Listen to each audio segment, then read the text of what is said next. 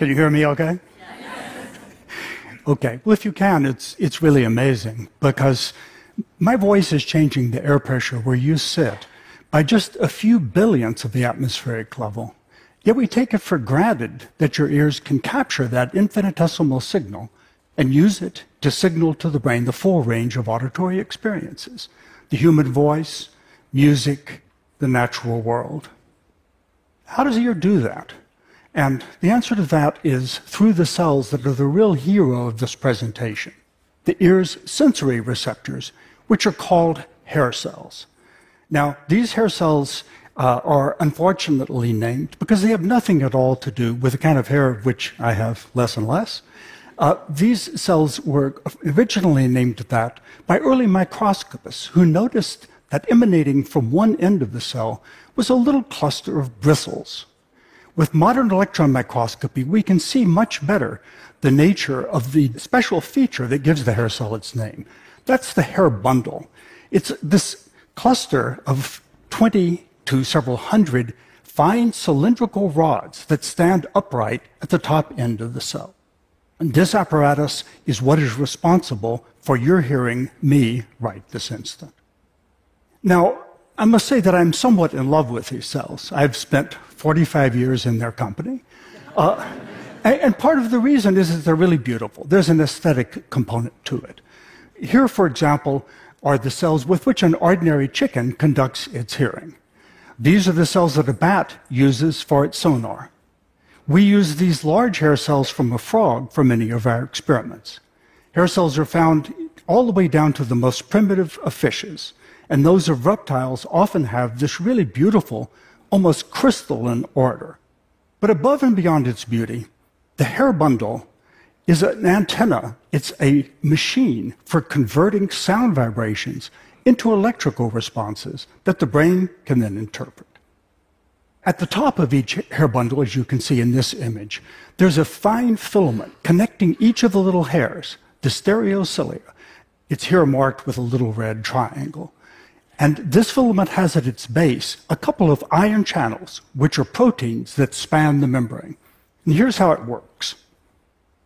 This rat trap represents an ion channel. It has a pore that passes potassium ions and calcium ions. It has a little molecular gate that can be open or it can be closed. And its status is set by this elastic band, which represents that protein filament. Now, imagine that this arm represents one stereocilium, and this arm represents the adjacent shorter one with the elastic band between. When sound energy impinges upon the hair bundle, it pushes it in the direction towards its taller edge. The sliding of a stereocilia puts tension in the link until the channels open, and ions rush into the cell. When the hair bundle is pushed in the opposite direction, the channels close. And most importantly, a back and forth motion of the hair bundle, as ensues during the application of acoustic waves, alternately opens and closes the channel, and each opening admits millions and millions of ions into the cell. Those ions constitute an electrical current that excites the cell. The excitation is passed to a nerve fiber and then propagates into the brain. Notice that the intensity of the sound is represented by the magnitude of this response. A louder sound pushes the hair bundle farther, opens the channel longer, lets more ions in, and gives rise to a bigger response. Now, this mode of operation has the advantage of great speed. Some of our senses, such as vision, use chemical reactions that take time. And as a consequence of that, if I show you a series of pictures at intervals of 20 or 30 per second, you get the sense of a continuous image. Because it doesn't use reactions, the hair cell is fully 1,000 times faster than our other senses. We can hear sound at frequencies as great as 20,000 cycles per second. And some animals have even faster ears. The ears of bats and whales, for example, can respond to their sonar pulses at 150,000 cycles a second. But this speed doesn't entirely explain why the ear performs so well. And it turns out that our hearing benefits from an amplifier, something called the active process. The active process enhances our hearing and makes possible all the remarkable features that I've already mentioned. let me tell you how it works. First of all, the active process amplifies sound. So you can hear at threshold sounds that move the hair bundle by a distance of only about 0.3 of a nanometer. That's the diameter of one water molecule. It's really astonishing. The system can also operate over an enormously wide dynamic range. Why do we need this amplification? The amplification in ancient times was useful because it was valuable for us to hear the tiger before the tiger could hear us. And these days, it's essential as a distant early warning system. It's valuable to be able to hear fire alarms or contemporary dangers such as speeding fire engines or police cars or the like. When the amplification fails, our hearing sensitivity plummets, and an individual may then need an electronic hearing aid to supplant the damaged biological one. This active process also enhances our frequency selectivity. Even an untrained individual can distinguish two tones that differ by only 0.2%, which is 1/30th of the difference between two piano notes. And a trained musician can do even better. This fine discrimination is useful in our ability to distinguish different voices and to understand the nuances of speech. And again, if the active process deteriorates, it becomes harder to carry out verbal communication. And finally, the active process is valuable in setting the very broad range of sound intensities that our ears can tolerate, from the very faintest sound that you can hear, such as a dropped pin, to the loudest sound that you can stand, say a jackhammer or a jet plane. The amplitude of sounds spans a range of 1,000,000-fold, which is more than is encompassed by any other sense or by any man-made device of which I'm aware. And again, if this system deteriorates, an affected individual may have a hard time hearing the very faintest sounds or tolerating the very loudest ones. Now, to understand how the hair cell does its thing, one has to situate it within its environment within the ear. We learn in school that the organ of hearing is the coiled, snail-shaped cochlea.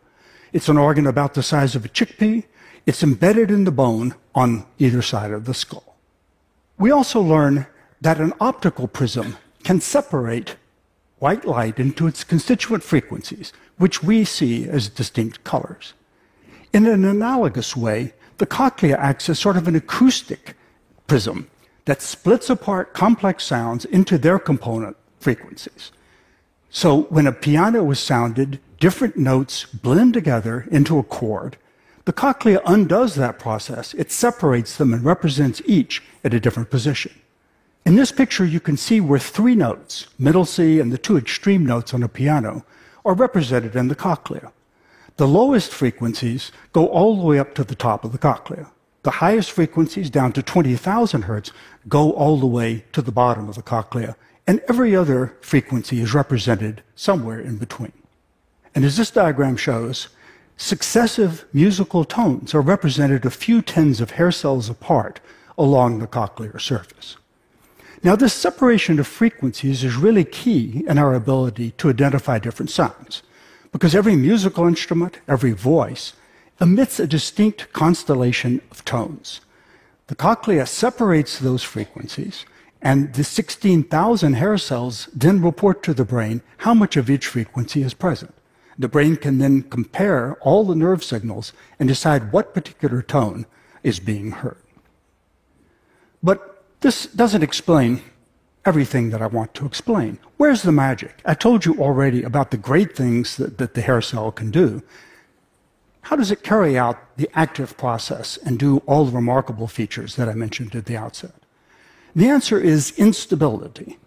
We used to think that the hair bundle was a passive object. It just sat there, except when it was stimulated. But in fact, it's an active machine. It's constantly using internal energy to do mechanical work and enhance our hearing. So even at rest, in the absence of any input, an active hair bundle is constantly trembling. It's constantly twitching back and forth. But when even a weak sound is applied to it, it latches onto that sound and begins to move very neatly in a one-to-one way with it. And by so doing, it amplifies the signal about 1,000 times. This same instability also enhances our frequency selectivity. For a given hair cell tends to oscillate best at the frequency at which it normally trembles when it's not being stimulated. So this apparatus not only gives us our remarkably acute hearing, but also gives us the very sharp tuning. I want to offer you a short demonstration of something related to this. I'll ask the people who are running the sound system to turn up its sensitivity at one specific frequency. So just as a hair cell is tuned to one frequency, the amplifier will now enhance a particular frequency in my voice. Notice how specific tones emerge more clearly from the background. This is exactly what hair cells do. Each hair cell amplifies and reports one specific frequency and ignores all the other. And the whole set of hair cells as a group can then report to the brain exactly what frequencies are present in a given sound. And the brain can determine what melody is being heard or what speech is being intended. Now, an amplifier such as the public address system can also cause problems. If the amplification is turned up too far, it goes unstable and begins to howl or emit sounds. And one wonders why the active process doesn't do the same thing. Why don't our ears beam out sounds? And the answer is that they do. In a suitably quiet environment, 70% of normal people will have one or more sounds coming out of their ears. I'll give you an example of this. This you will hear two emissions at high frequencies coming from a normal human ear. You may also be able to discern background noise like the microphone's hiss, the gurgling of a stomach, the heartbeat, the rustling of clothes.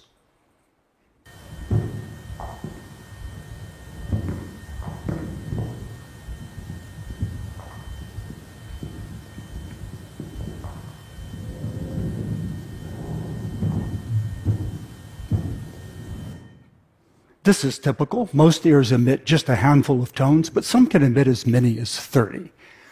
Every ear is unique, so my right ear is different from my left, my ear is different from your ear, but unless an ear is damaged, it continues to emit the same spectrum of frequencies over a period of years or even decades. So what's going on? It turns out that the ear can control its own sensitivity, its own amplification. So if you're in a very loud environment, like a sporting event or a musical concert, you don't need any amplification, and the system is turned down all the way. If you are in a room like this auditorium, you might have a little bit of amplification, but of course the public address system does most of the work for you. And finally, if you go into a really quiet room where you can hear a pin drop, the system is turned up almost all the way. But if you go into an ultra-quiet room, such as a sound chamber, the system turns itself up to 11. It goes unstable, and it begins to emit sound. And these emissions constitute a really strong demonstration of just how active the hair cell can be. So in the last minute, I want to turn to another question that might come up, which is, where do we go from here? And I would say there are three issues that I would really like to address in the future. The first is, what is the molecular motor that's responsible for the hair cell's amplification? Somehow nature has stumbled across a system that can oscillate or amplify at 20,000 cycles per second, or even more. That's much faster than any other biological oscillation, and we would like to understand where it comes from. The second issue is how the hair cell's amplification is adjusted to deal with the acoustic circumstances. Who turns the knob to increase or decrease the amplification in a quiet or in a loud environment? And the third issue is one that concerns all of us, which is what we can do about the deterioration of our hearing. 30 million Americans and more than 400 million people worldwide have significant problems on a daily basis with understanding speech in a noisy environment or over the telephone. Many have even worse deficits. Moreover, these deficits tend to get worse with time, because when human hair cells die, they're not replaced by cell division. But we know that non-mammalian animals can replace their cells. In those creatures, cells are dying and being replaced throughout life, so the animals maintain normal hearing. Here's an example from a little zebrafish. The The cell at the top will undergo a division to produce two new hair cells. They dance for a little bit and then settle down and go to work. So we believe that if we can decode the molecular signals that are used by these other animals to regenerate their hair cells, we'll be able to do the same thing for humans. And our group and many other groups are now engaged in research trying to resurrect these amazing hair cells. Thank you for your attention.